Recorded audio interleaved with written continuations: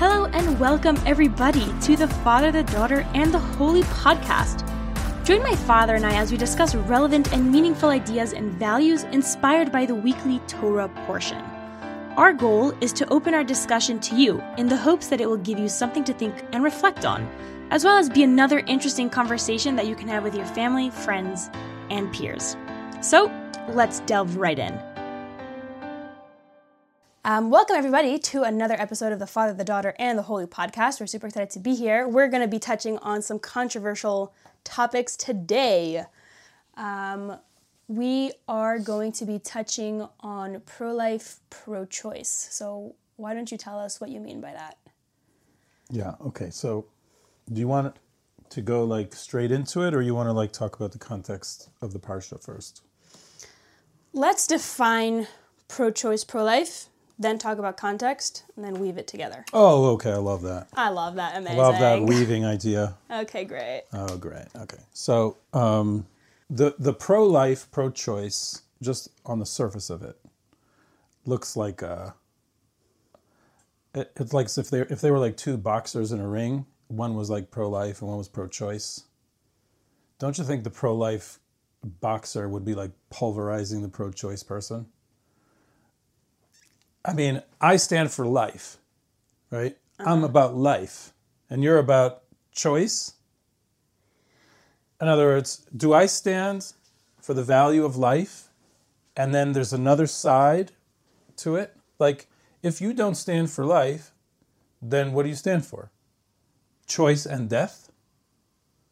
So I'm just saying, just thinking about it clearly, plainly, the whole thing, as much as you can spin it, which it's been spun completely out of control, is just on the surface of it, like, not even fair.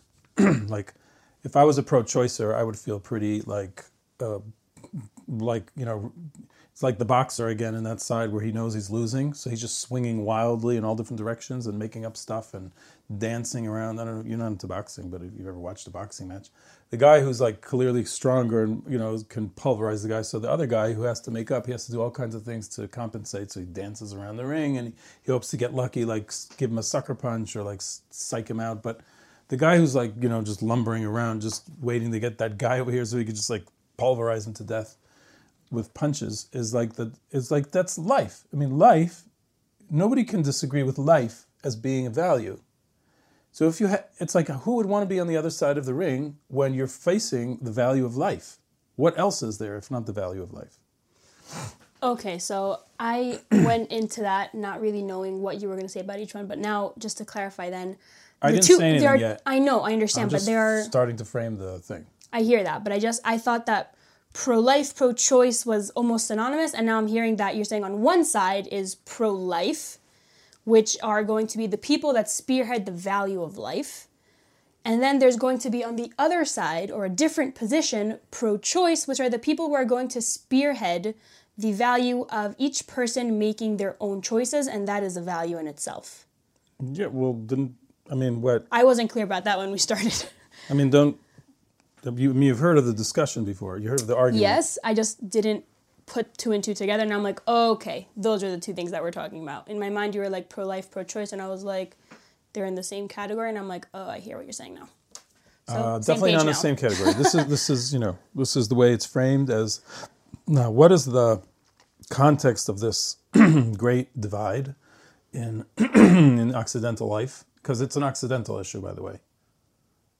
Mm-hmm. In the East, they have totally different ways of looking at fetus and the importance of life and vis-a-vis unborn fetus and stuff like that. But the context in the Western civilization is abortion, okay? So are you willing to allow abortion under certain circumstances? And the most radical pro-choice is that it should really be up to the woman, period, when she wants to abort the fetus. It doesn't matter. Some wild pro-choice positions will say even up to almost complete term. In other words, even up to term, the woman should have the ability to choose to terminate the existence of the fetus. Mm-hmm. So if she wants to do abortion at 8 months, she can do that. Because that's where the line comes in, my body, my choice. Right, that's the my choice position. It's right. It's the right to privacy. The right to privacy is basically trying to latch on to some law that in the Bill of Rights that gives sense to why the woman's body would take precedence over the life of the fetus. And the answer is because the right to privacy means that what I choose to do in my own private body or my own private space is my business, right? Up to as long as I don't inflict, damage on anybody else. Right.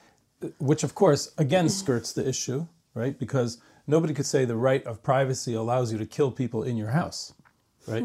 Because you're killing people in your house, but and that affects others. So if you're killing your fetus, it doesn't matter if it's in your womb or if it's in your basement or whatever it is, if you're killing a fetus. So craftily, the position of pro-choice has always skirted the issue of the actual life force within the fetus. Is this a life force or is this not a life force?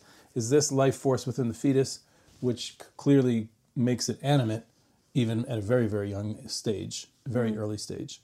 Does that force constitute life so that it will take precedence over a woman who feels that she just is not ready to have this child? Can we for a second create a little, I don't know, I'm thinking like a little parentheses, and can you tell us halachically, I don't want to go into like a huge halachic discussion, but what would be there? I know that there is a thing in halacha where a woman does come before if the baby and the woman are both in if the baby's danger, then so what would be the halachic parameters for that real quick? And also maybe throwing out that, meaning, right, there are circumstances for everything, and I'm hesitant to all right, whatever, we're being controversial, so I guess we don't have to really I'm trying to frame things in a way that, don't hurt people's feelings, but we're being I don't know, we're being controversial, but who's being controversial? I didn't say anything controversial yet. I think you said plenty of controversial things in regards to other people. I didn't say anything controversial. You think you didn't say anything controversial. What was controversial? I think that sometimes people would already disagree with the fact that you're saying that the fetus is already alive and that it's... Yeah, well, that's not controversial. That's what pro-choice people hold. But we didn't get to explaining yet. Okay, just whatever. Fine. Just let's spell it out. The point is that what should really be framed as an issue of, is this baby alive or not? Does this baby's life constitute life like anybody else's life or not? That is the issue. And that's the only issue, because if the baby does constitute life, no one in the right mind would possibly, anyone that God forbid, nobody would say such a thing, that if a woman is angry at her child who is 2 years old, she has the right to just end the child's life because she just can't handle him anymore. She can't handle this baby. She doesn't know what to do with it. It's 1 year old, whatever it is, it's born, it's 1 year old, and she just says, I've had it, and she kills the baby. Nobody in their right mind is going to say that's the right of privacy because it's in my own home and it doesn't, the baby is only 1 year old. That's a horrible thing to think. And I would hope that as the staunchest pro-choice person would also be horrified. I'm hoping. So if that person is horrified by that, then if you just turn the clock back a year and you think about this child within the mother's uterus at 7 months, 8 months, 6 months, whatever it is, and you're dealing with a viable child already who can be born, and you say, what would the right of the mother be to end the life of that child? And they will say, well, it's still pro-choice because it's in her body. You're getting very close to murder. Now, if you're asking me what that's just something that, I'm saying, if you're a pro-choice person all the way, you're going to get pummeled because you're either going to have to take a very radical position about life in general, which is going to cheapen life really drastically. This is really why I'm talking about this issue in this week's Parasha, as we'll see soon. Or you're going to have to make some kind of a legalistic gymnastics exercise to try to say, and try to fool yourself into thinking that you're really not killing a viable life, and it's really, and you put a lot of legal terms to it, so then you make everybody kind of feel that we can camouflage the real issue here, call it something else, which is really what the pro-choice does, because it's not popular to be anti-life, like I said. If it would be like pro-life versus anti-life, would that be in a contest? Would anybody get in the ring with a pro-life person if you're an anti-life person? Like, get out of here. You know what I'm saying? You're a nihilist. Just like, you don't have space here. I hope that's the case. I'm saying with any, still in our society, I think we could say that safely. So just because you asked, so the halacha basically frames it like this. Life is life. However, there are degrees to life. So you can't wantonly, indiscriminately kill a child, even in utero. So when does the fetus become considered a child?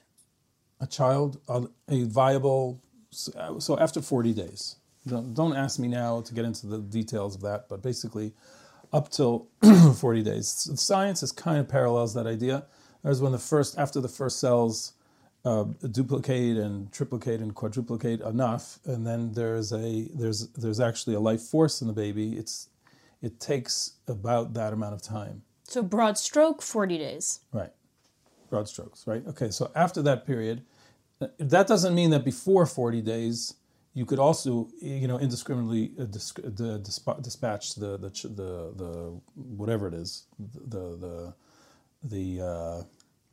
cell the conglomerate. fecundado, I don't know how you say it in English, the fecunded, fertilized? the fertilized egg, right? Mm-hmm. It doesn't mean you can just dispose of it. It's even a question if you can dispose of them in test tubes. But right, I was going to say there's a whole conversation even before about preventing kids and stuff. There's a big we're not doing medical ethics though. We're not. Otherwise, we're going to have to do a different podcast. It's like medical ethics is a whole different thing. Mm-hmm. But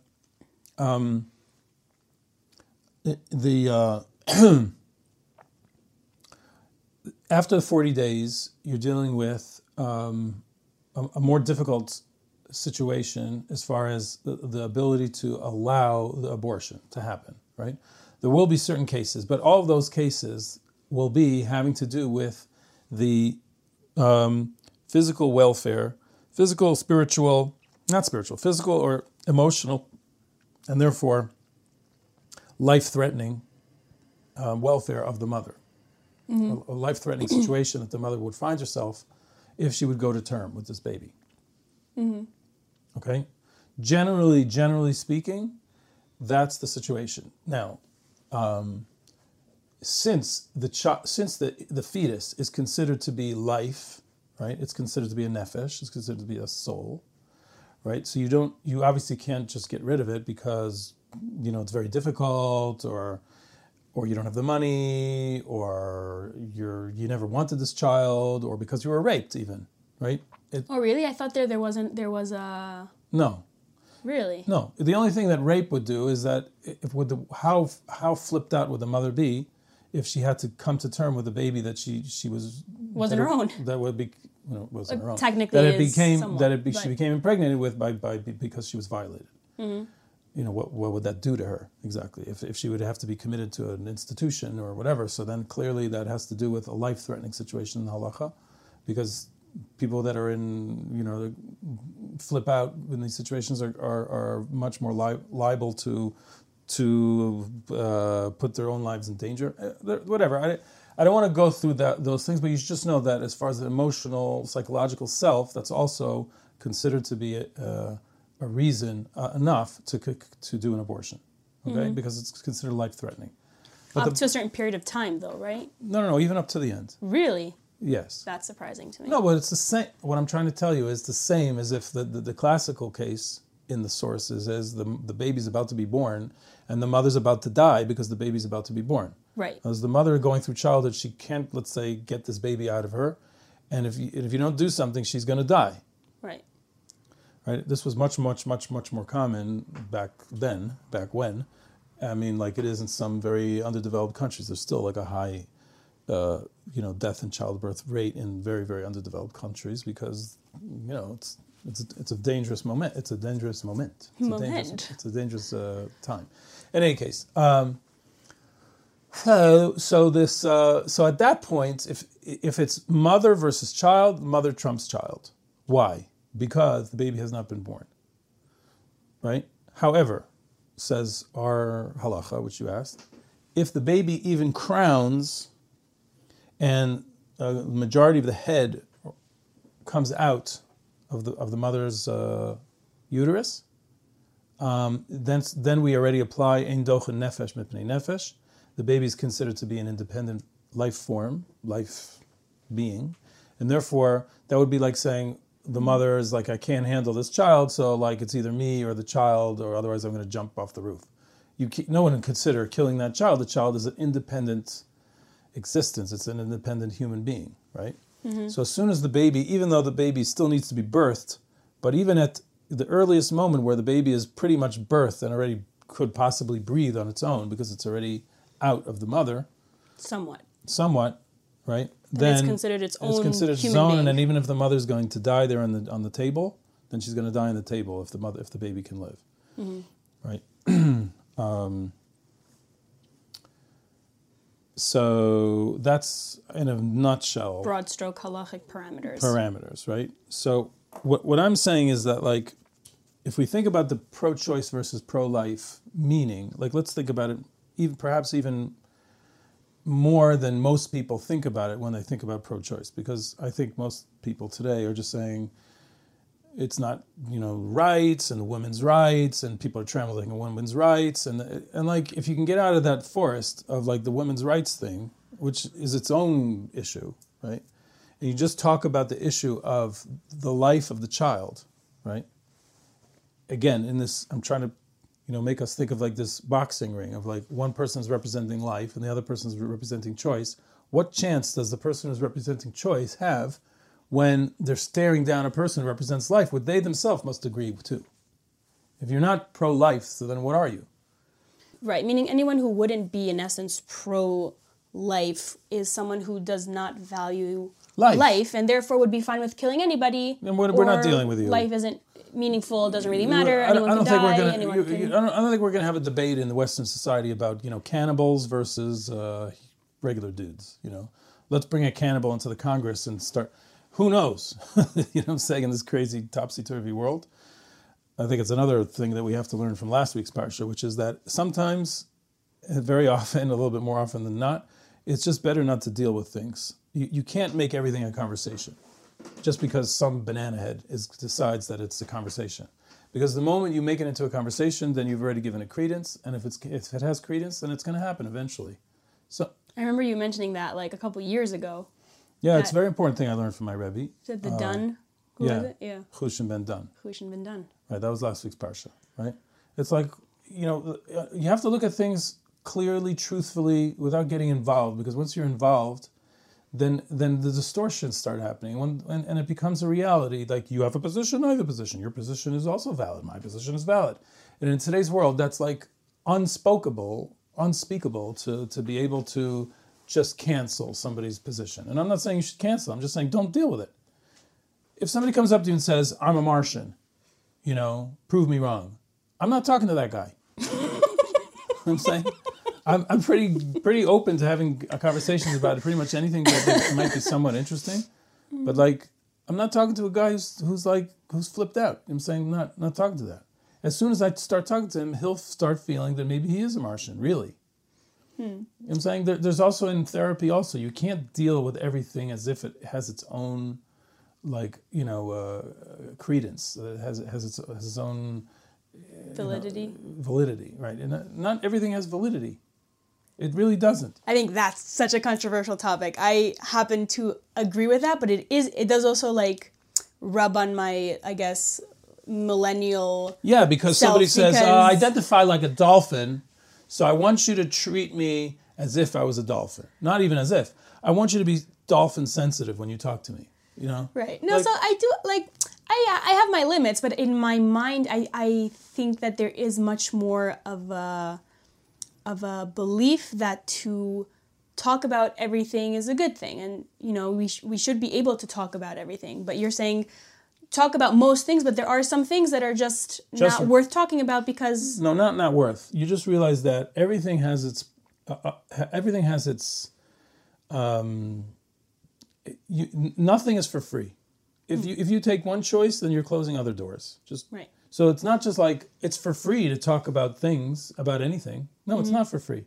Because if you choose to engage, so then you're giving validity to the thing. If you're giving validity, so then you also are part of the problem. Huh. You also are giving validity to something that really in your heart of hearts you think is completely insane and not valid. Mm-hmm. I personally think it's completely insane and not valid if a person says that they're a dolphin. I'm saying the person needs psychiatric help if they really think they're a dolphin. You know what I'm saying? Mm-hmm. A person could say, I love dolphins. I would love a dolphin as a pet. Even a person could say, look, I fantasized as a child of being a dolphin because I once saw one and I just love the way it's so. You'd have to break it down with that person. Like, what is it that they're seeing in a dolphin that they're trying to emulate or that they get inspired with? Fine. That's fine. But if a person says, no, I identify as a dolphin, like I am a dolphin in some way or another, and he starts learning dolphin sounds and eating dolphin food and going to dolphin school, I don't even know what it would mean. No, what I'm saying, it's so ridiculous. It's like if you say, oh, I see, let's talk about your dolphin identity, like identity is a big word. Yeah. Your identity as a dolphin? Come on. If you're a human being, you're not a dolphin. So you can't identify as a part of your identity as a dolphin. You could, like I said, I'm saying all these things are so silly that we're actually talking about them. But hot topics. Yeah. But the point is, when it comes to this also, if somebody has like a super radical position about life, you're not going to say, oh, well, I don't believe in the importance of life. Okay, well, you know what? I'm not debating you about that. You know what I'm saying? Mm-hmm. I'm not debating a cannibal who thinks that people could eat people anytime they want. Whatever, let's say that that's what they believe. I don't know what they really believe. But so if you're dealing with a pro-choice and pro-life, let's just think about the ring again. So one guy is a pro-choice guy. The other guy is a pro-life guy. So what kind of punches is the pro-choice guy on a conceptual level? Forget about the legal level, right? What about on a conceptual level? So what kind of punches is he throwing? So I could possibly say, right, and this is the interesting part to me, that a person says, without choice, what is life? Mm-hmm. On a very high philosophical level, there's some validity to that. Because a person could say, in the Torah, the definition of humanity is the ability to choose. Right. So if you would take away someone's choice, right, so then you would be delegating that person to like a subhuman, which is kind of like killing them. Mm-hmm. The problem, obviously, the obvious problem with that argument is that you could never take away somebody's choice. Right, that's the whole... the inner choice. Remind me his name? The Holocaust who came up with the psychological... Viktor Frankl? Frankl, yes. Logotherapy? Mm-hmm. Like even when all your physical choice is being taken away, we still have the choice of how we think about things, how we perceive things, how we react to things. Exactly. There's always some level of choice. So even if there's a law that says, whatever you believe, you can't go kill fetuses, right? Mm-hmm. You're not allowed to kill a fetus because it's just like the law would say, it would uphold pro-life and it would say you can't kill fetus just like you can't kill a human being at any time for whatever reason. You can't kill human beings, period. If that would be the position, that still wouldn't take away, that would limit your choice. But it's interesting because no one's complaining that there's a limiting of choices in other fields. Like no one's complaining that the fact that you can't steal banks is a limiting of their choice to be fully choosing civilians. Like why can't we steal banks? Exactly. The fact that we can't is not. So that is really short circuits that argument on a conceptual level. But let's talk about it from a Torah level, and then let's see if we can get to the Parsha. The Torah says that there's 3 sins, even though the Torah is pro-life all the time, right? It means that even if it means in order to save lives or your own life, it means you're going to have to break every single law, every single divine law that is written in the Torah. You would break every single law without even thinking. it's even a mitzvah to break those laws. You're going to break all those laws. You're going to break every single law that you know in order to save life. Okay? However, there are exceptions. There are 3 exceptions. Now, we're not going to talk about the 2 exceptions that have to do with, that are somewhat between person and God, which has to do with idolatry and adultery, which is kind of This is interesting mixed. that it would be considered between a human and God, as opposed to a human and another human. What? Adultery? Well, I'm saying I think adultery is like a little bit of more of a mix than murder, because murder is the third one. Murder is you're ending somebody's life. So the law is basically that you cannot end somebody else's life, even if your life is at stake. So the typical case, in the classic case in the Gemara, is a guy comes and says, look, I'm going to shoot you. The Nazi's there. He's going to say, if you don't kill this guy, I'm going to shoot you. That's it. You have to let yourself get shot and die, right? Why? Because as the Amora, the rabbi in the Gemara, Rava said, classically, he says, why do you think that your blood is redder than his? Which means there's no way for you to actively take somebody else's life, which is upholding your life and destroying his life. Self-preservation to the extent that that your life doesn't take precedence over someone else's in an active way, meaning you're not going to actively take away someone else's life and say my life must be more important, or for self-preservation, I'm willing to kill someone else. But what I'd like to point out is that decision is the most pro-life decision, even though it doesn't sound that way. But it's basically saying, if you preserve your own life at the cost of somebody else's life, you're not pro-life. Because pro-life is that there should be life. So you're upholding the value of life by upholding that other person's life. Even though, on the contrary, you would be upholding your life, but that wouldn't be perceived as if you're upholding life. That would be just perceived as if you are being selfishly concerned about yourself. Interesting. So you're saying, so a person who's willing to take someone else's life is not holding up to the standard of valuing life. Exactly. So the law is there to create, in the most dire of situations, of course, we would never want to see such a situation, but it certainly has happened in our history, where you're actually, the upholding of life is the tremendous Kiddush Hashem, is like the great sanctification of what God means, by sanctifying life and saying, I'm about pro-life, and therefore my life would be about self-preservation and selfishness, and this is about the value that God wants us to uphold in the Torah, which is that life is supreme over everything. It's interesting because normally it's seen not that way. Normally it's seen like idolatry, if a person has to give up their life in order not to do idolatry. So you'd say, well, is that a pro-life position? No, that's not about the value of life. That's not about the supreme value of life. That's about the supreme value of that. If there's no God in the world, then there is no life. And you're upholding the long-term value of there must be God in the world. There must be the belief of God in the world. If there is no belief of God in the world, then our lives are worthless.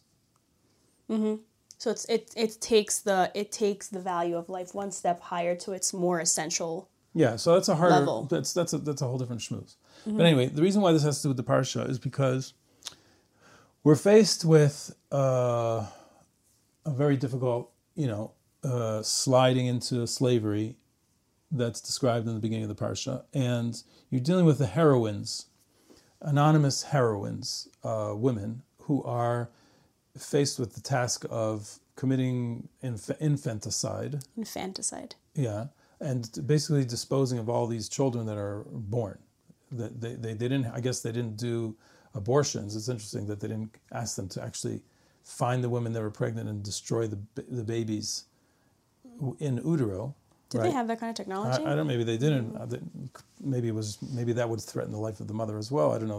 That wasn't the decree. The decree was you need to dispose of the children. So supposedly they were charged with this horrible thing, and instead they not only allowed and secretly allowed the children to live, but they actually took care of them to whatever they could, and they looked after them, and they hid them, and they did whatever they could, right?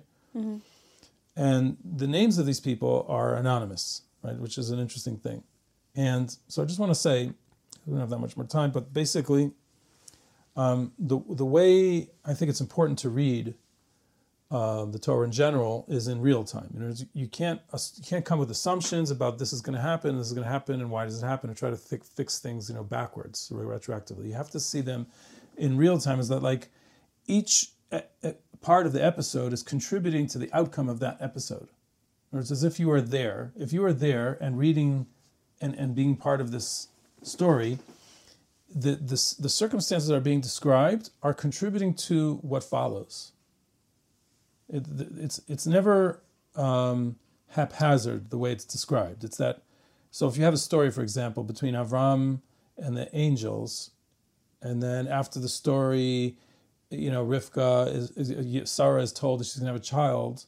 So everything that takes place before that leads to what follows of her being told that she's a child. If they would have behaved in different ways, then there would have been a different outcome. Meaning nothing is independent. Yeah, it's not. You need to see it, especially in the narratives.